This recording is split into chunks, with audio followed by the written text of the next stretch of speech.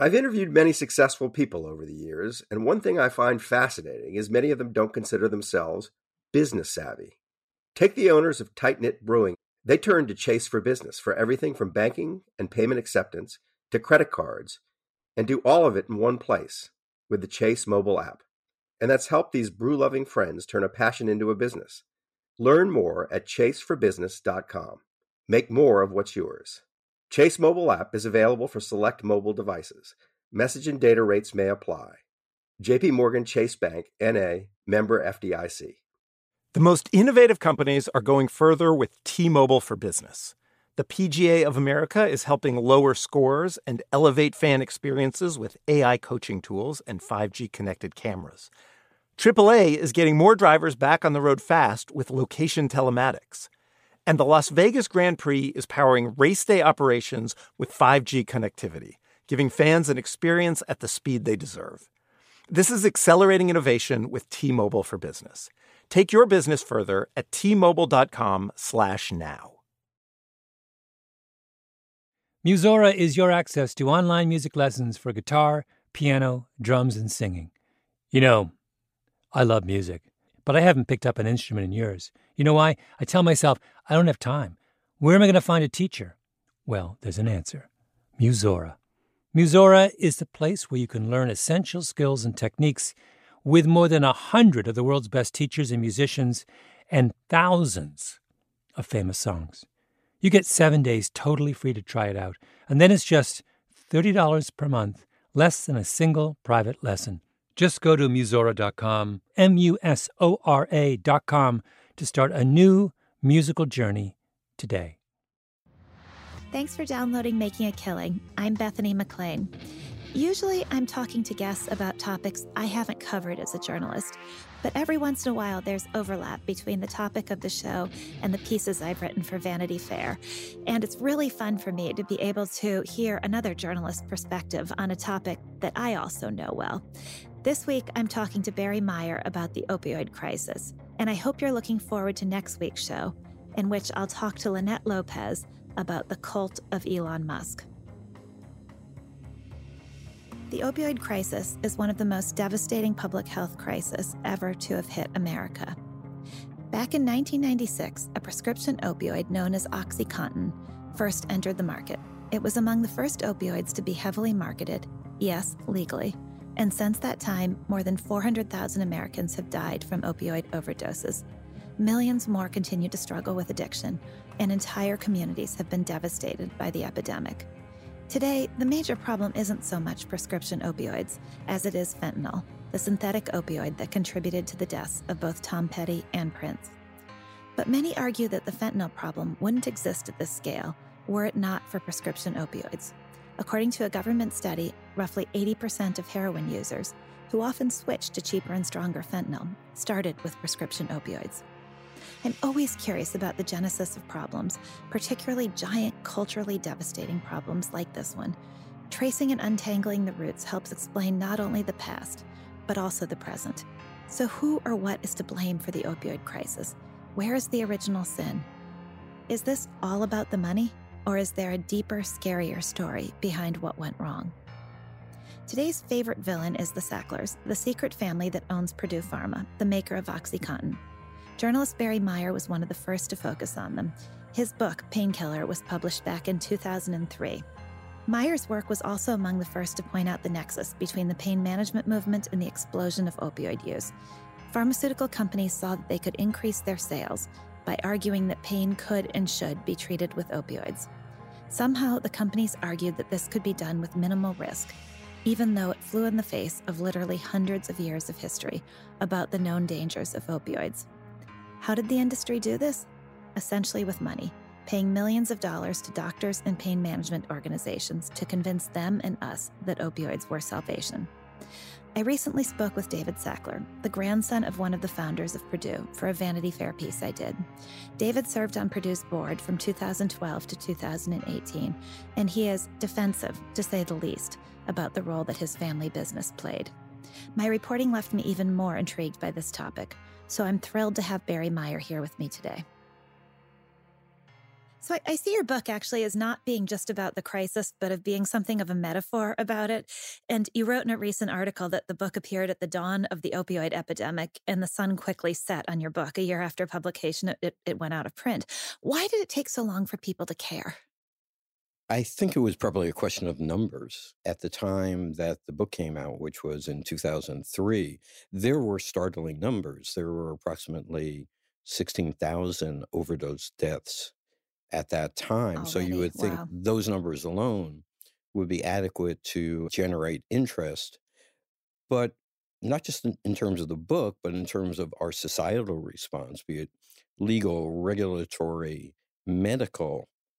That didn't really start to happen until maybe 3 or 4 years ago, when the numbers started to climb into the 40, 50, 60,000 a year range of overdose deaths. You write in your book, a disaster that might have been contained with an early response had morphed into a hydra. How should we have seen this earlier? What's the lesson to draw from this? The lesson to be drawn from this is that public health officials, lawmakers, regulators, as you mentioned, had an opportunity to do something. They could have changed the course of this epidemic very early by taking pretty simple measures, encouraging doctors to prescribe less opioids, asking companies to take various steps to reduce or limit their marketing. But none of them did that.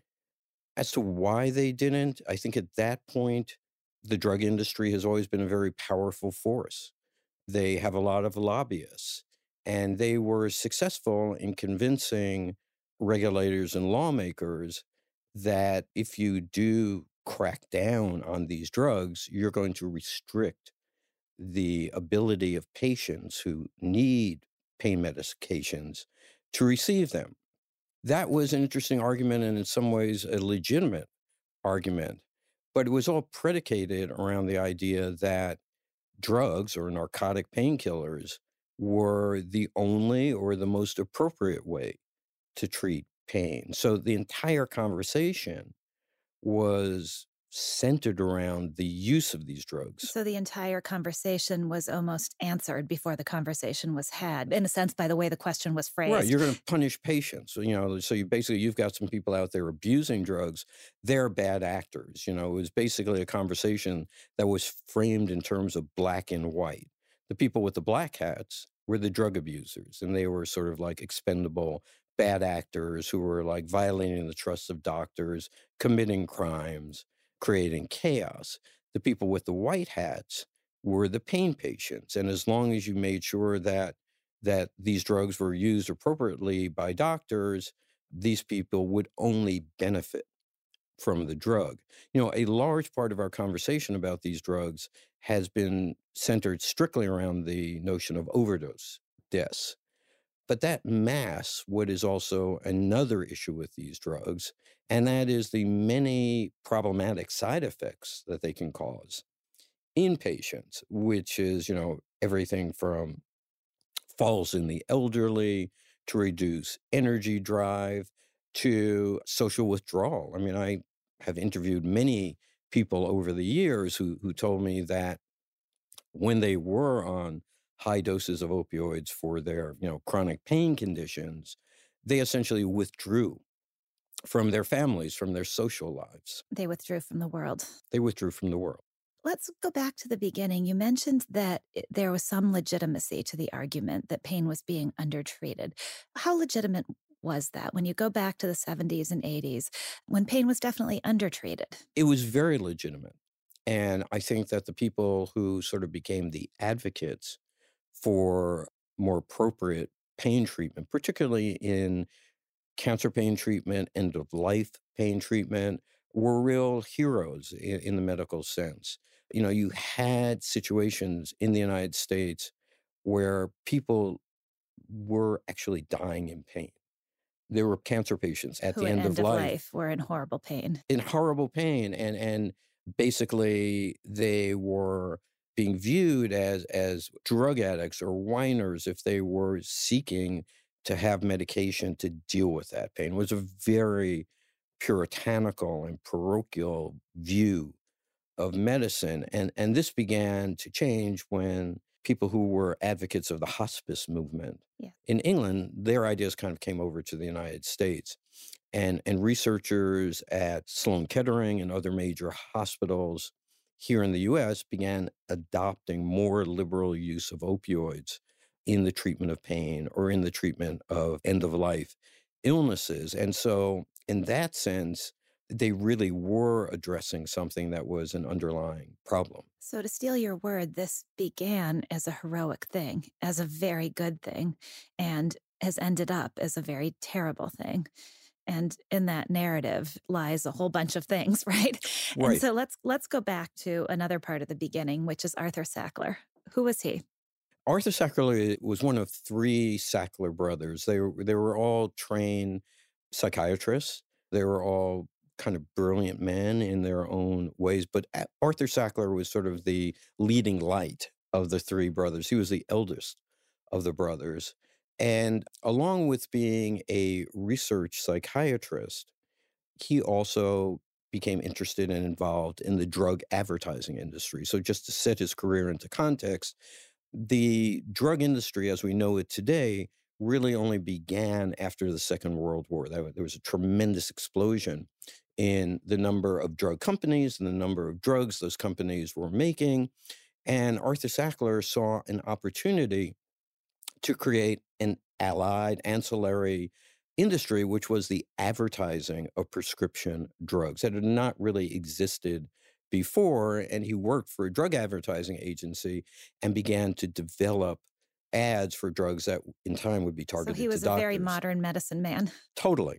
Totally and brilliant in so many ways, and coming up with concepts that are still being used today. For example, he started a magazine or a series of medical journals or faux medical journals that published. I like the qualification, faux medical. They were sort of appeared to be sort of an entry fee because, they would publish studies for Arthur Sackler's advertising clients or performed by his advertising clients. He had a newspaper that went out to doctors, and many of the so-called stories or articles in those newspapers were basically articles that were written by his in-house ad men or pitchmen that were sort of promoting drugs or promoting treatments by certain drugs. I mean, he was sort of at the forefront of the explosion in the use of drugs by the medical profession in the concept that there was a pill for every ill. Oh, I like that phrase, a pill for every ill. So one thing I was surprised about in your book, I had always thought of Dr. Richard Sackler as being more of a force within the company. You actually portray him as somewhat meek in the book, somewhat in the shadow of Arthur. How do you think about his role at the company? At the time that I wrote the book and I was doing the reporting about Purdue, both Richard Sackler's father and his uncle were still alive. And I believed, or at least my sense at the time, as far as the Sackler family went, they were making the big 30,000-foot decisions about what happened at Purdue. I was surprised when this recent slew of documents came out that showed Richard Sackler or portrayed him as being kind of a micromanager and, seemingly harassing or ordering sales staff to do this, that, or the other thing. And I'm wondering to what degree that was something that always existed or became increasingly the case as first his uncle and then his father aged and died off, whether he then took on a mantle that he hadn't previously had. So do you, before we get to OxyContin specifically and the development of it, do you see Purdue as the Sacklers' company? And obviously it is technically, but do you see the Sacklers as having been in charge of the decisions that were made at Purdue? They obviously benefited from those decisions. They have always denied that they were in charge of the company. And I guess, it gets into a game of words. Yeah, right. How you want to legally parse that. I mean, the fact of the matter is that they controlled the company.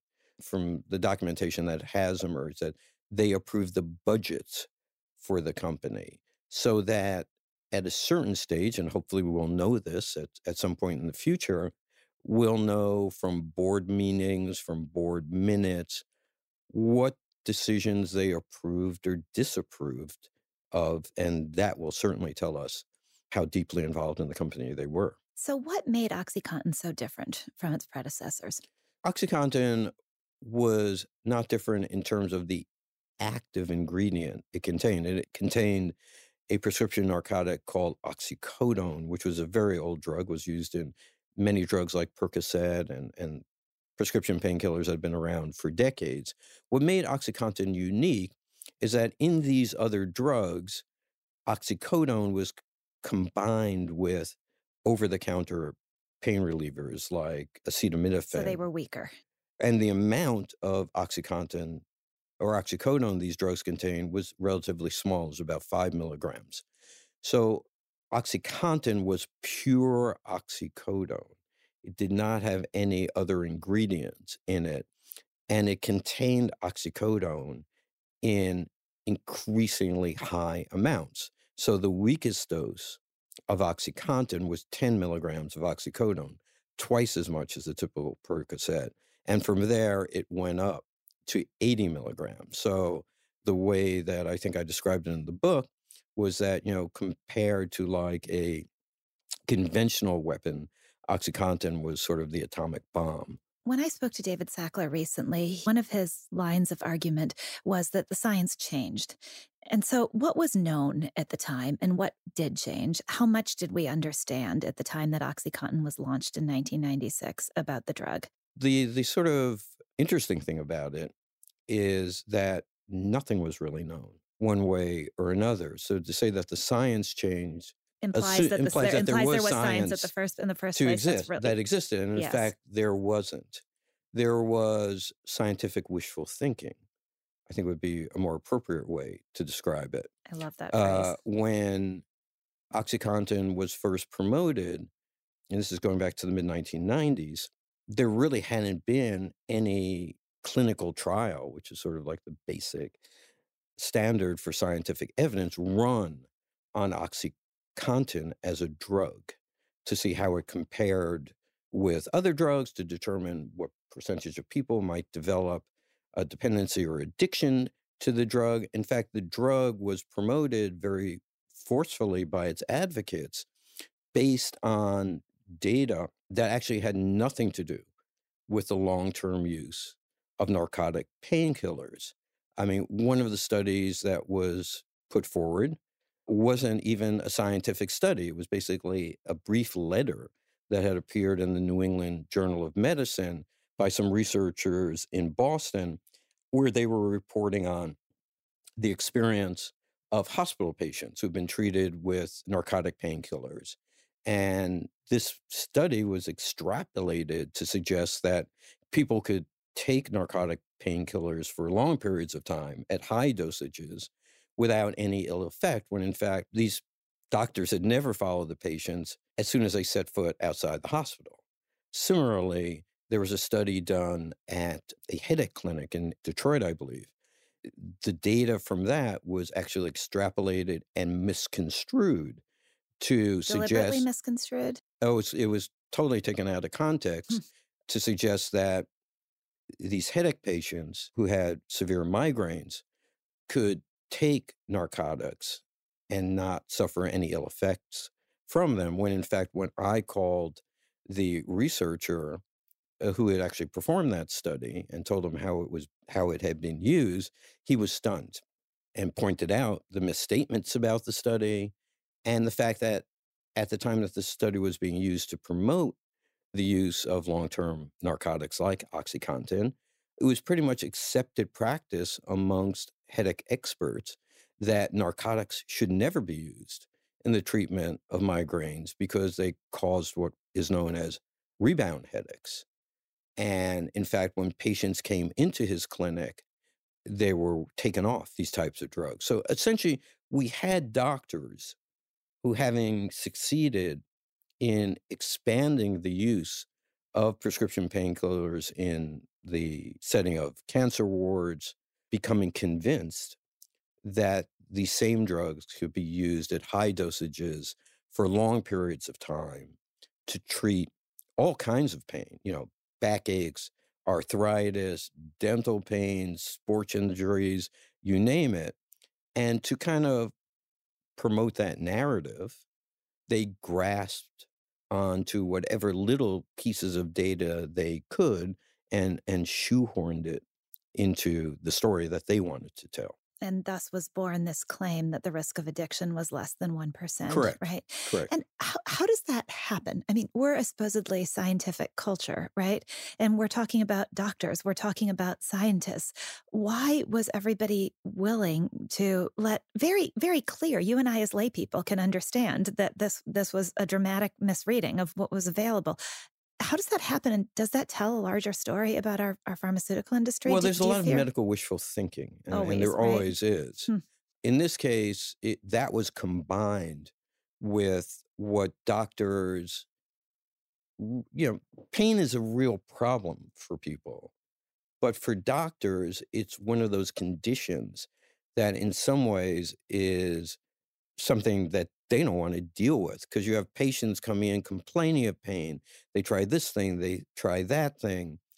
It doesn't work. The patient comes back, and doctors who really want to solve problems become extremely frustrated. So they're looking for a solution. How convenient to believe you found the silver bullet. Right. Exactly. And it's so there's medical wishful thinking. And what I was surprised by, because I actually went back in the early 2000s when I was first reporting on this and looked at these studies, I, as a layman, was stunned. That it was so obvious and so it was clear. Obvious to me. And what was also obvious to me was that none of these doctors had actually gone back and done this themselves. They had taken the word of the so-called experts. And I think that it's not unique to pain drugs. I mean, in my career as a reporter, I've seen this type of thing happen time and time again. Time and time again. Someone smarter than I am said it is so, thus it must be so, right? Right, and they're giving me a solution. They're giving me an answer. They're giving me a way of dealing with something, or making more money as a doctor, or increasing my own standing as a doctor. So not to disparage in any way, shape, or form the people that were involved with this, because I think many of them had good intentions. There was also a bit of ego involved for them. Like, who would not want to be known as the doctor who solved what had been an age-old medical problem? Who would not want to have that as part of their legacy? So while some people might say, well, these doctors were on the take, or they're taking money from the drug industry, what I came away believing was that there are things even more powerful than money. Oh, I think so too. And that's ideology.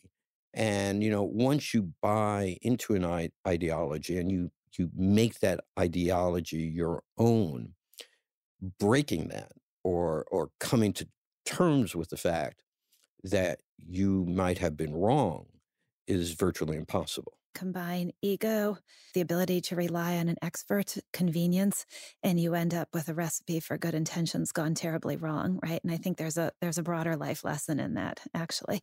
How did you come to think about the role of the FDA in all of this?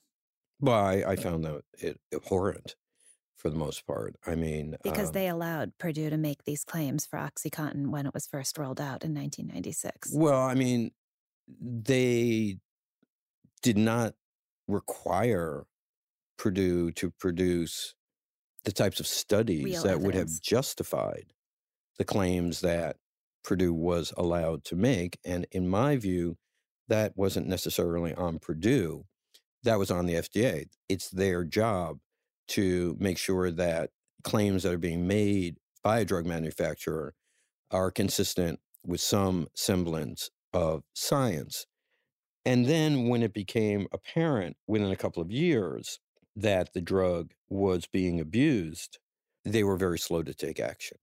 Why do you think that is? Are they simply again, is it just a question of money and the fact that the FDA under the Prescription Drug User Act is largely funded by drug companies?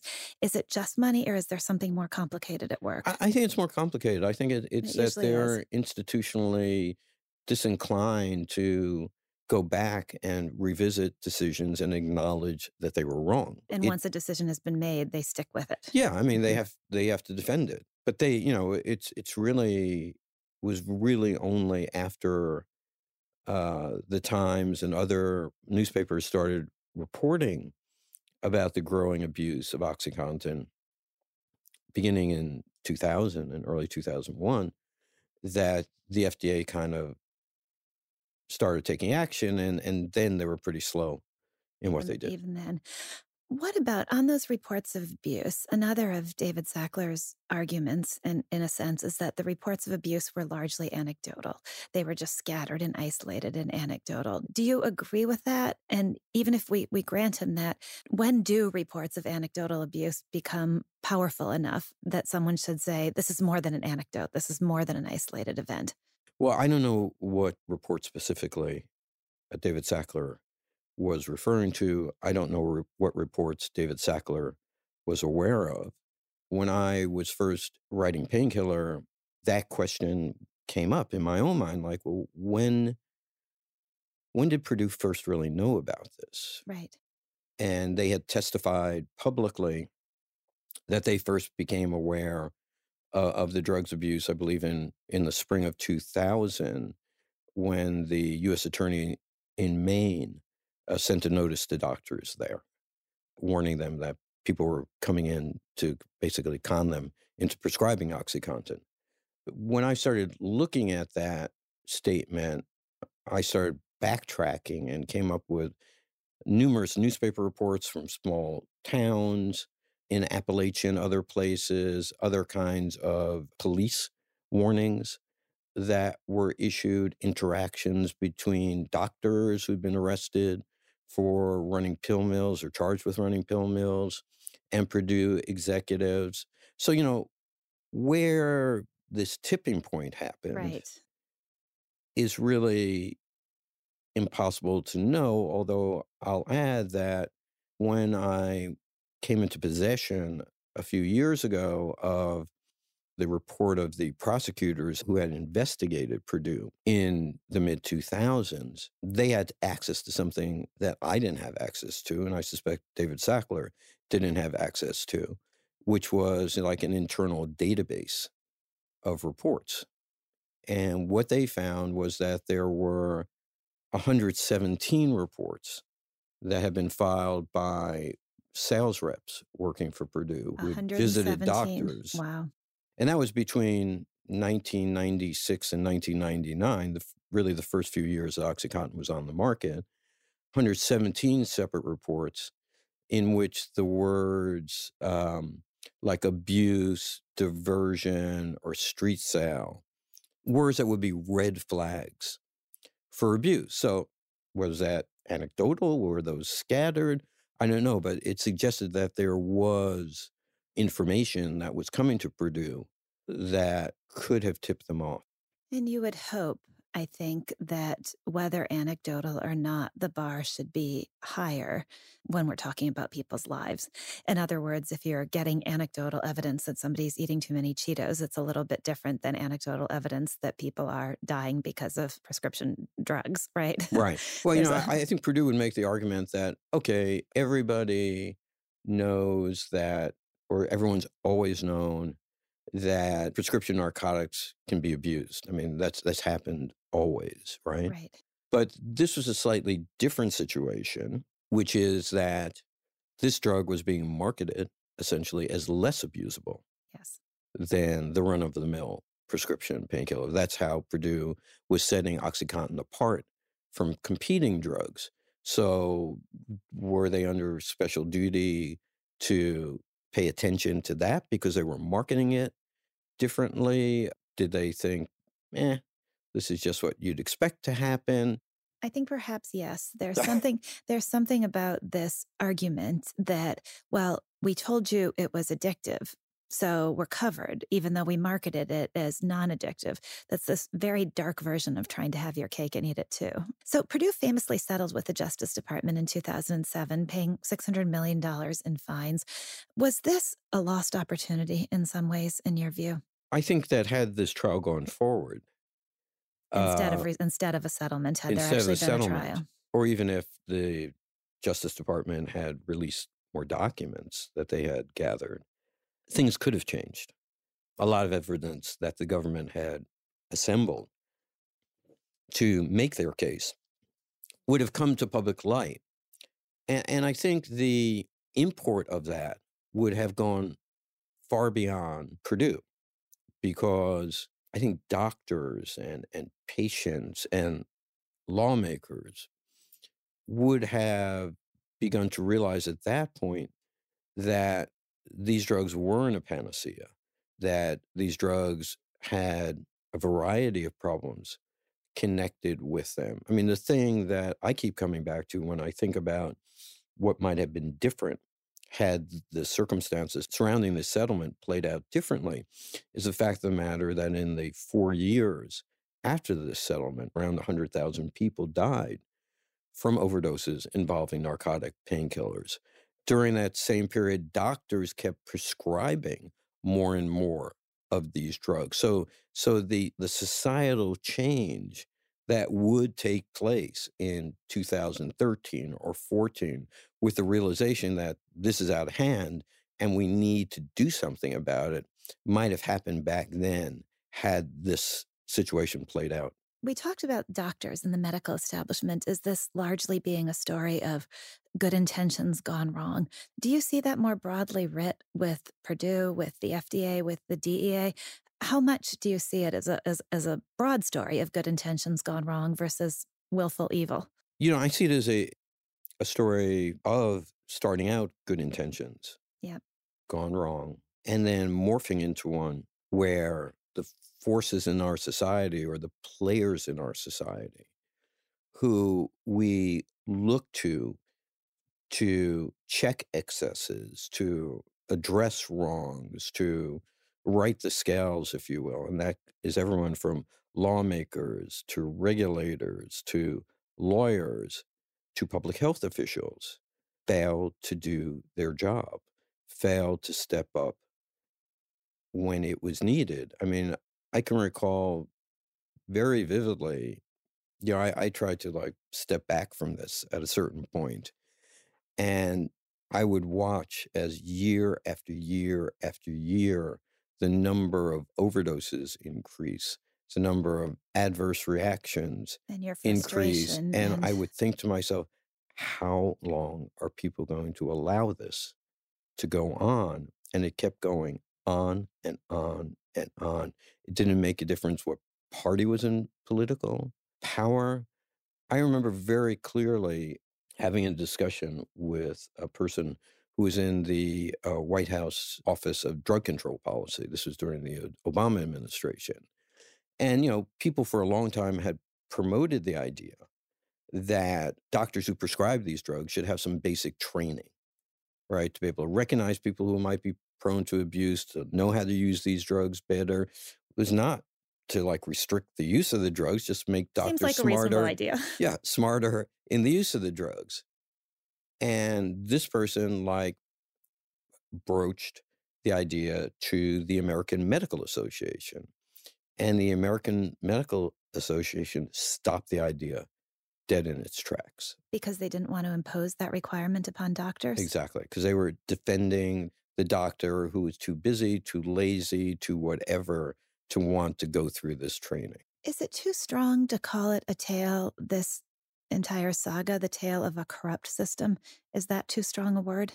I don't know if I would call it a tale of a corrupt system, but I would say that it certainly illuminates how people and organizations and institutions fail to step up and do what's needed to be done when a problem is staring them square in the face, because they are more interested in their own, be it financial, professional, whatever interests, and they're unwilling to see the greater good that could come out from stepping forward. You write in your book, as we've been talking about, drug regulators, lawmakers, medical associations, and even public health officials seem frozen, uncertain of what to do or how to respond.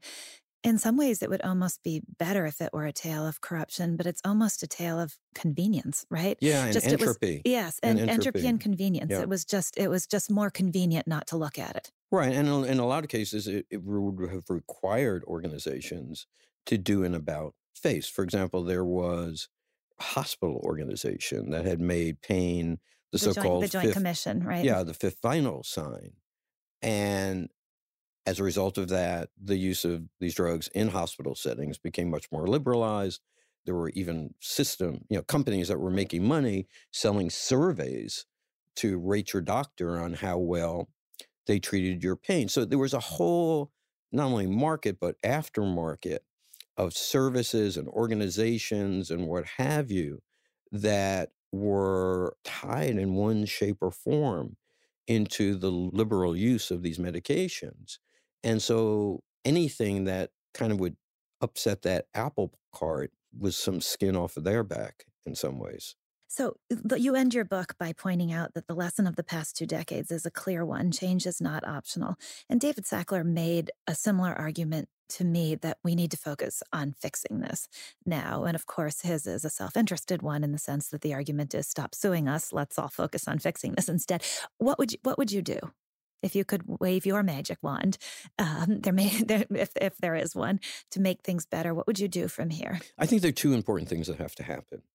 Without a doubt, the most important thing that has to happen is that we need to provide adequate treatment for people who have drug abuse problems. And we can't hope to solve it easily. We can't be fooled into thinking that there's a pill for this ill as well, because these are very complicated medical conditions and people need both drug treatment and behavioral and psychological counseling for long periods of time, and it's very costly.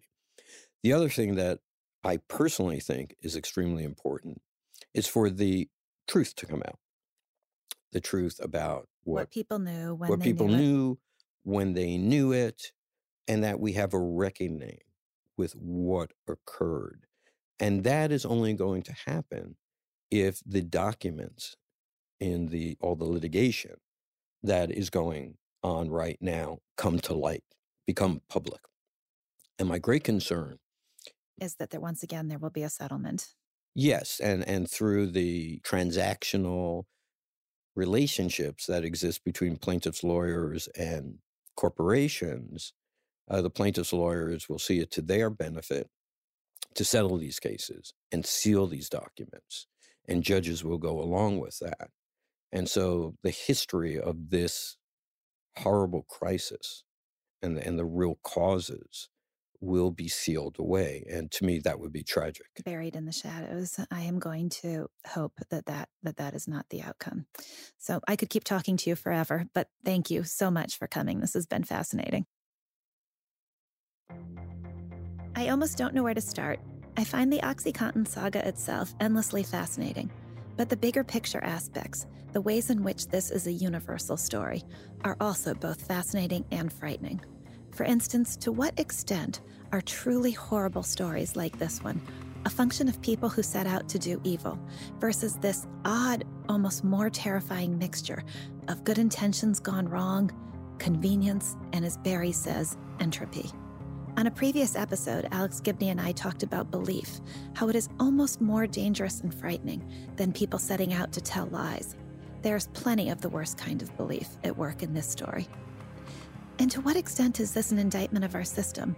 Not just the ways in which money influences and, yes, corrupts the pharmaceutical industry, but also an indictment of the ineptitude of regulators we depend on to protect us, and maybe even an indictment of the justice system itself, because of the ways in which the pieces of this story that we most need to understand have stayed in the shadows and may well continue to do so. Making a Killing is a co-production of Pushkin Industries and Chalk and Blade. It's produced by Ruth Barnes and Laura Hyde. My executive producers are Allison McLean, no relation, and Megan Casey. The executive producer at Pushkin is Mia Lobel. Engineering by Jason Gambrell and Jason Rostkowski. Our music is by Jed Flood. Special thanks to Jacob Weisberg at Pushkin and everyone on the show. I'm Bethany McLean. Thanks so much for listening. Find me on Twitter at BethanyMac12 and let me know which episodes you've most enjoyed.